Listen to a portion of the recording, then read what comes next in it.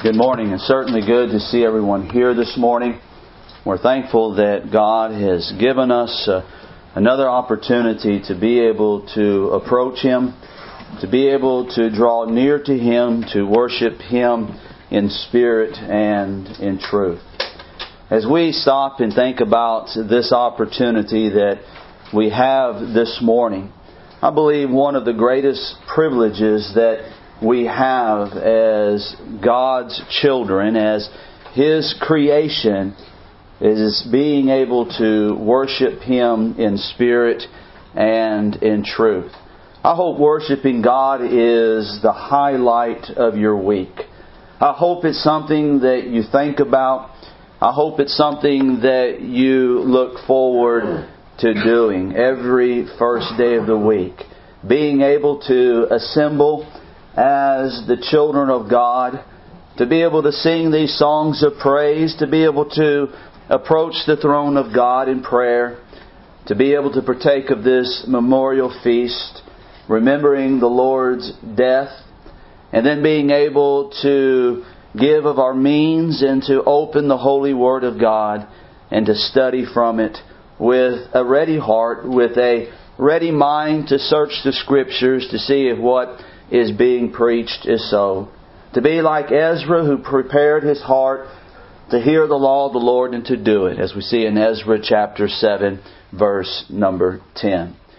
As you turn back to the book of Psalms, and as we think about worshiping God, there are so many Psalms that really encourage us to approach the throne of God with thanksgiving, with singing, making melody in our hearts to the Lord. While we can spend the rest of our time just going through the book of Psalms, looking at those individual Psalms that really call upon us to worship God, I'm just going to mention a few. In Psalm 100 verse 4, we are encouraged to enter into His gates with thanksgiving and into His courts with praise. In Psalm 96 verse number 9, the psalmist declared, "O worship the Lord in the beauty of holiness." In Psalm 92 verse 1, the psalmist reminds us that it is a good thing to give thanks unto the Lord and to sing praises unto His holy name. And then in Psalm 95 verse 6, perhaps a favorite for many, the psalmist declared, "O worship and bow down, and let us kneel before the Lord our Maker." As we think about worshiping God, worship is something that we shouldn't take lightly. In Psalm chapter 89 verse number 7, we learn that God is greatly to be feared in the assembly of the saints, and to be had in reverence of all them that are about Him. Again, understand the significance of worshiping God. God deserves reverence. He deserves that all as we come before Him. It's something that we shouldn't take lightly. It's something that each one of us needs to prepare for. Like David in Psalm 122 verse 1, "I was glad when they said, 'Let us go into the house of the Lord.'" Or you can go back to the Old Testament in Exodus chapter 34 verses 1 through 10. You'll see the idea of preparation being set forth in those 10 verses as Moses goes to Mount Sinai, as he presents himself before the great I Am, before Jehovah God. And he does so with the utmost respect. I love that context because as it begins, as Moses rises up early in the morning to present himself before God, in the Hebrew he is standing straight up, perpendicular, as he presents himself before God, and as God presents Himself before Moses, as He reveals His mercy, His graciousness, His power. Moses, who is standing at attention, is now bowing down, worshiping God.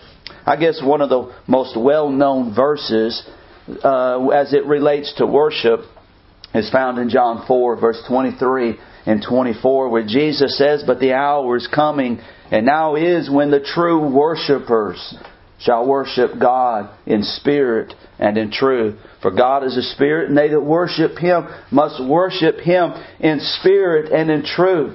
Those two verses have so much to say about worship and the significance, the import of worship. You know, as we think about worship, we can spend our time talking about what it means to worship God in truth, what it means to worship God in attitude. We can spend our time looking at the acts of worship or the avenues of worship. And all of those points are important, and all of those things need to be studied out. We could talk about how the New Testament legislates how we worship God, and how we worship God is important. However, this morning, with the time that we have together, I would like for us to talk about the magnificence and the splendor of worship. The magnificence and the splendor of worship, and not even those words are adequate enough to describe worship. If I had one context to choose from to talk about the splendor of worship, I would choose Revelation 4. Revelation chapter 4. And so this morning I want to invite you to open your Bibles with me to Revelation chapter 4. You'll notice that that chapter 4 is a short chapter, only 11 verses. And so we're going to be going through these 11 verses. We're going to be reading these verses. And so I do want to encourage you to open your Bibles to Revelation 4. As you're opening your Bibles to Revelation 4, I realize that sometimes the book of Revelation is overlooked. Some will approach the book of Revelation and say it's too difficult, it's too hard to understand, therefore I'm not going to study it. We hurt ourselves spiritually speaking. Let me say it like this. We rob ourselves spiritually speaking when we don't study the book of Revelation. We don't study the book of Revelation enough. I don't preach from the book of Revelation enough. It has such a beautiful message that can gladden the heart and that can build us up spiritually speaking.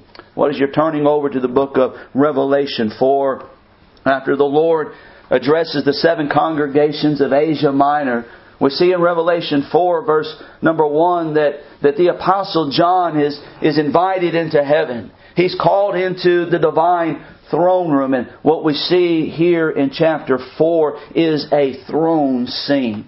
And I want to highlight that in your minds this morning, because you don't have a lot of throne scenes throughout the Word of God. There are a few in the Old Testament, and then you have Revelation 4, Revelation 5, and those throne scenes again are significant. And as we read this, remember, we are looking at a throne scene, and John is going to get a glimpse into heaven, and John in the following verses is going to describe this marvelous throne scene that we see in heaven. And as he begins to describe this throne scene, we see in verse number 2 and verse number 3, he describes the one who is sitting on the throne. And notice how the Apostle John describes the one that is sitting on the throne in verse number 3. And he that sat was to look upon like a jasper, sparkling and white, and a sardine stone, fiery red in appearance. And there was a rainbow round about the throne, in sight like unto an emerald. And then in verse number 4, John continues to describe that throne scene with 24 elders around the throne. And round about the throne were 24 seats. And upon the seats I saw 24 elders sitting clothed in white raiment, and they had on their heads crowns of gold. As you think about these 24 seats, these 24 elders, you know, numbers are significant in the book of Revelation. The number 12 symbolizes organized religion. Well, here you have the number 24. And most scholars would believe that this signifies the 12 apostles, the 12 tribes of Israel. And what it symbolizes here is the redeemed of all ages. The 24 elders gathering around the throne. Gathering around the one who sat upon the throne. And then as you look at verse number 5, you see other elements around the throne. And out of the throne proceed, listen to it, lightnings and thunderings and voices. When I had the opportunity to go through the book of Revelation for the first time, through an in-depth study, ever since then, every time I see lightning or I hear thunder, I'm reminded of John's scene and what he is describing to us as he looks at this throne. Again, out of the throne proceedeth lightnings and thunderings and voices. And there were 7 lamps of fire burning before the throne, which are the 7 spirits. In verse number 6, he then describes 4 living creatures. And before the throne there was a sea of glass, and unto the crystal, and in the midst of the throne, and round about the throne were 4 beasts full of eyes before and behind. And these 4 beasts had unique characteristics. In verse number 7, the first beast was like a lion, and the second beast like a calf. And the third beast was had a face as a man, and the fourth beast was like a flying eagle. And then in verse number 4, and the 4 beasts, verse number 8, and the 4 beasts had each of them 6 wings about them, and they were full of eyes within, and they rest not night and day, saying. Now before we read that, look at the throne scene. You have the 24 seats, the 24 elders around the throne. You have these living creatures around the throne. But now verses 8 to the rest of the chapter through verse 11, I want you to notice the activity. Notice the activity. We see the scene in the first 8 verses, but notice the activity still beginning at verse number 8. Holy, holy Lord God Almighty, which was and is to come. And when the beasts give glory and honor and thanks to Him that sat on the throne, who liveth forever and ever. And the 24 elders fall down before Him that sat on the throne, and worship Him that liveth forever and ever, and cast their crowns before the throne, saying, Thou art worthy, O Lord, to receive glory and honor and power. For Thou hast created all things for Thy pleasure. They are and were created.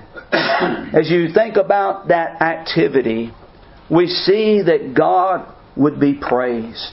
The 24 elders bow down and worship God. They fall down and worship Him. The living creatures worship Him.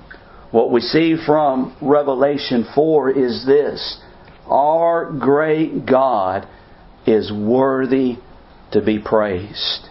And this morning as we gather here, we do so with the purpose of worshiping our God. And this throne scene that we see here in Revelation 4, and even going in to Revelation 5, should help us as we worship God, because we see that God is worthy of our praise. Now, what I would like to do very quickly is mention why God is worthy of praise. Because here in chapter 4, as we read through this, John gives us reasons for why God is worthy to be praised. Number 1, God is worthy to be praised because He is Creator. He is the one that created all things, as we read from chapter 4, verse number 11. You know, as we open the book of Genesis, we go to the beginning. Notice how the Bible begins. In the beginning, God created. God created this world. And He did so for His glory. And it's sad to see that so many today want to rob God of His glory. Some will look at God's creation and they will teach evolution. They will teach that God didn't create this world. This just happened by chance. And as you and I both know, that is foolish. That doesn't make any sense at all. It doesn't make any sense that people would want to rob God of His glory. One of the reasons why we praise and worship our God is because we understand that His creation reveals His glory. In Psalm 19, 1 through 6, the psalmist declared the heavens declare the glory of God. When we look at God's creation, when we hear the rain, when we see the rain, when we see the trees, the green grass, when we think about the various seasons, when we see the sun, we see the moon, we see the stars, we understand and realize that we serve a powerful Creator. We understand that this just didn't happen by accident. God created this world. He spoke this world into existence. And because of that, we bow down before Him. We worship Him, our Creator. You know, as we think about every day, we should have a deep appreciation for our great God. In Psalm 118, verse number 24, the psalmist declared, "This is the day that the Lord hath made, and we will rejoice and be glad in it." Not only did God create this world, but He created us. And because of that, we should praise Him. We should stand in awe of Him. Think about what the psalmist declared in Psalm 139, verse number 14. "I will praise Thee, for I am fearfully and wonderfully made." And as you think about what God created, as He created this body, we know that this body is not intended to last forever. According to Psalm 90, verse number 10, this body has the potential to live to be 80, to be 90, but in one of these days, we will fly away. That's how God describes the death of a saint. We will fly away one of these days. We're not here forever. But as long as we're here, as long as we have our being, as long as we have our minds, we should worship God. And we are reminded of that in Revelation 4. Another or a second reason why God is worthy of our praise has to do with His character. Because His character is unmatched. You see that in verse number 3 and verse number 8. But look at Revelation 4, verse number 8 very carefully, because we see an attribute of God. He is holy. But listen to this. Out of all of the attributes of God that we read about in the Bible, this is the only attribute that is repeated 3 times. Holy, holy, holy is God Almighty. Now, as you think about the throne scene here in Revelation 4, it's very similar to the throne scene that we see in the book of Isaiah chapter 6. And remember, that's what the prophet Isaiah said about God. Holy, holy, holy is the Lord God Almighty. What does that mean, God is holy?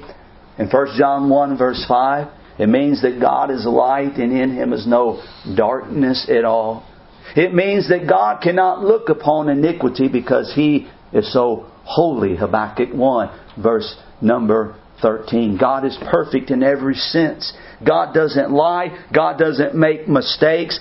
God is perfect in that sense. Perfect in everything that He does. He is holy. And as I think about the holiness of God, my question is this. How can unholy men approach a holy God. That is who we are worshiping this morning. We're worshiping a holy God. We understand that we're unholy. We understand that we're not like God. We're not perfect. We understand that we've all sinned and come short of the glory of God. But the beauty of the gospel is this. God has revealed a beautiful plan. A plan of salvation that will make us right through Him. The only way that we can approach a holy God this morning is through Jesus Christ. You see in Colossians chapter 2 verse number 10, Paul makes that point about being in Christ. Paul says, you are complete in Him. And because of Christ, we have the privilege of being able to approach a perfect God, a holy God. And again, that's only because of what Jesus Christ accomplished on the cross. We worship Him because He is Creator. We worship Him because He is holy. But number 3, God is worthy of praise because His power is unsurpassed. Notice with me verse number 5. His power is unsurpassed. As you look at Revelation 4 verse 5, again, we're reminded of the lightning. We're reminded of the thunderings. And again, it reveals God's power. Turn back, if you would, to Psalm 33. Notice with me Psalm 33. In Psalm 33, Psalm 33 is a call to worship God, and the psalmist elaborates on why we should worship God. Here in Psalm 33, beginning at verse number 6, listen to what the psalmist declared. By the word of the Lord were the heavens made, and all the host of them by the breath of His mouth. He gathered the waters of the sea together as an heap. He layeth up the depth in storehouses. Let all the earth fear the Lord.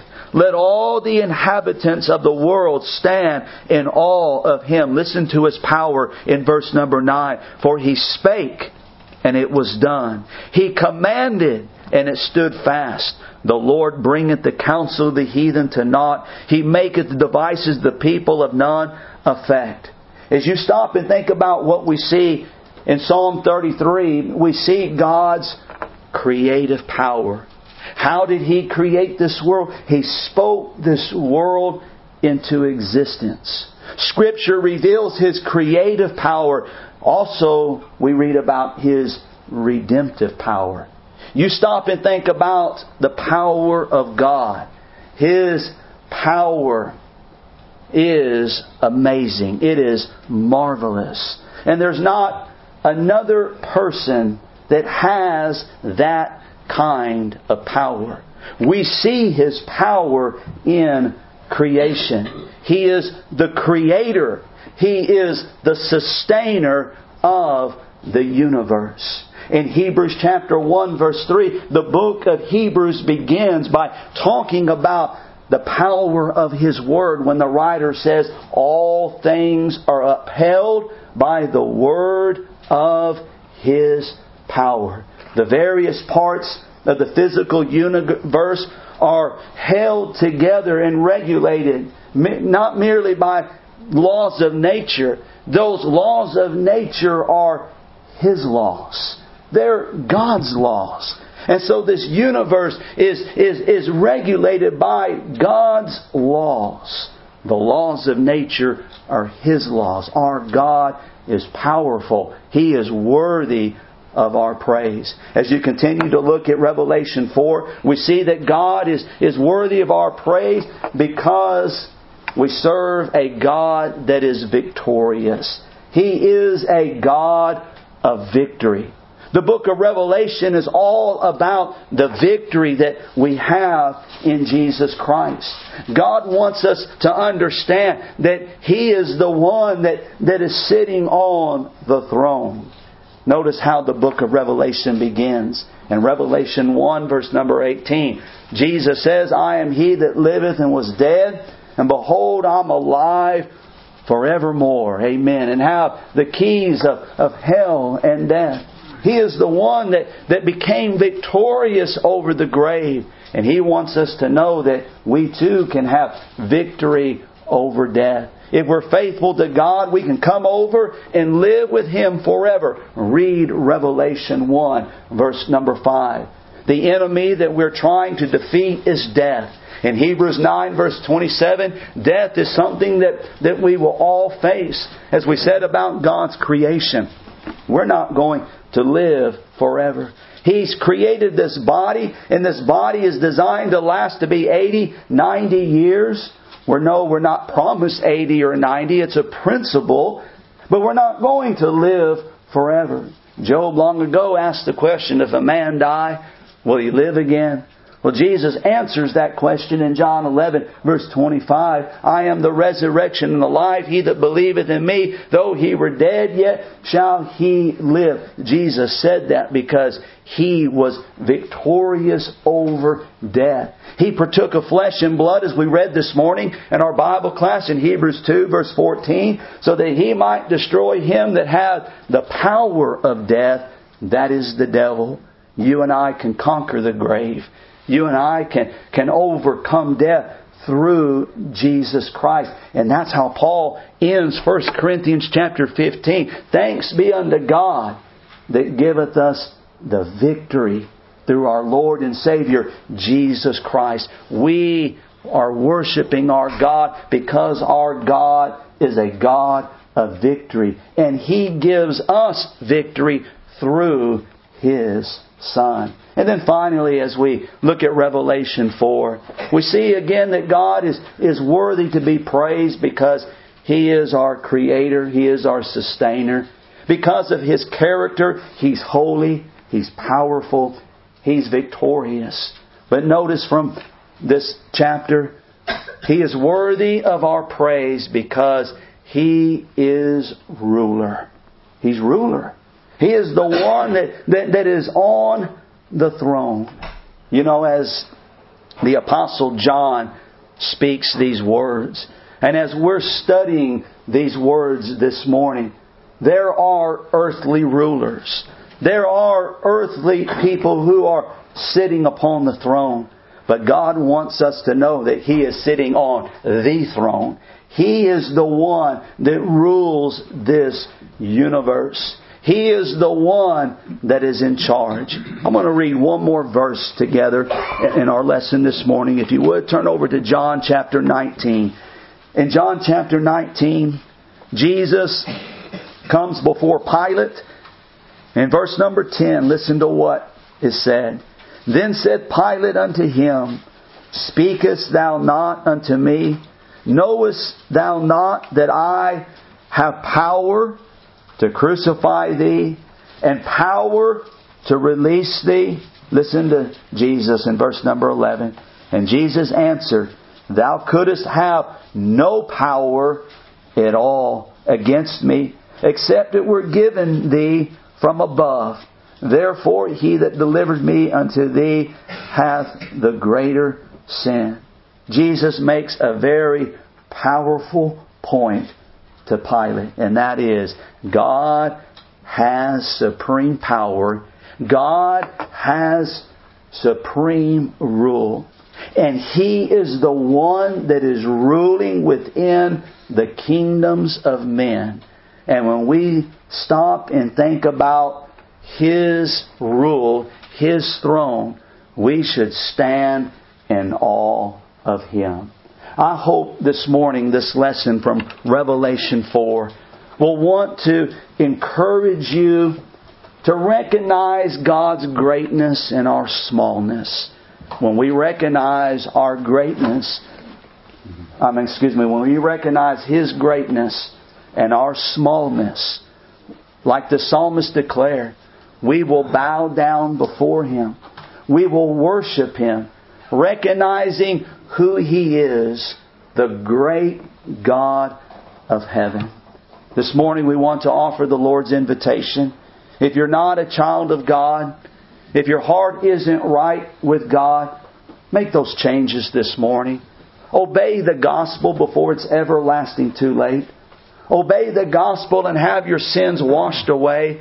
Become a child of God. Be in a position where you can approach a holy God through His Son, to worship Him in spirit and in truth, recognizing who He is as the Creator, who is all-powerful, who rules this universe, the one who loves you, the one who created you, the one who sent His only begotten Son to die on the cross for you. If you've never obeyed the gospel, we encourage you to do that.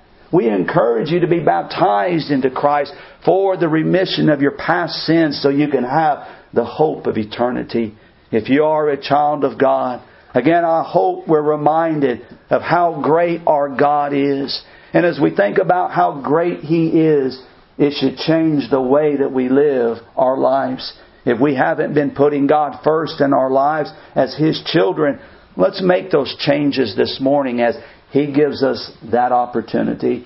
If you're subject to heaven's invitation, won't you please come right now as we stand and as we sing.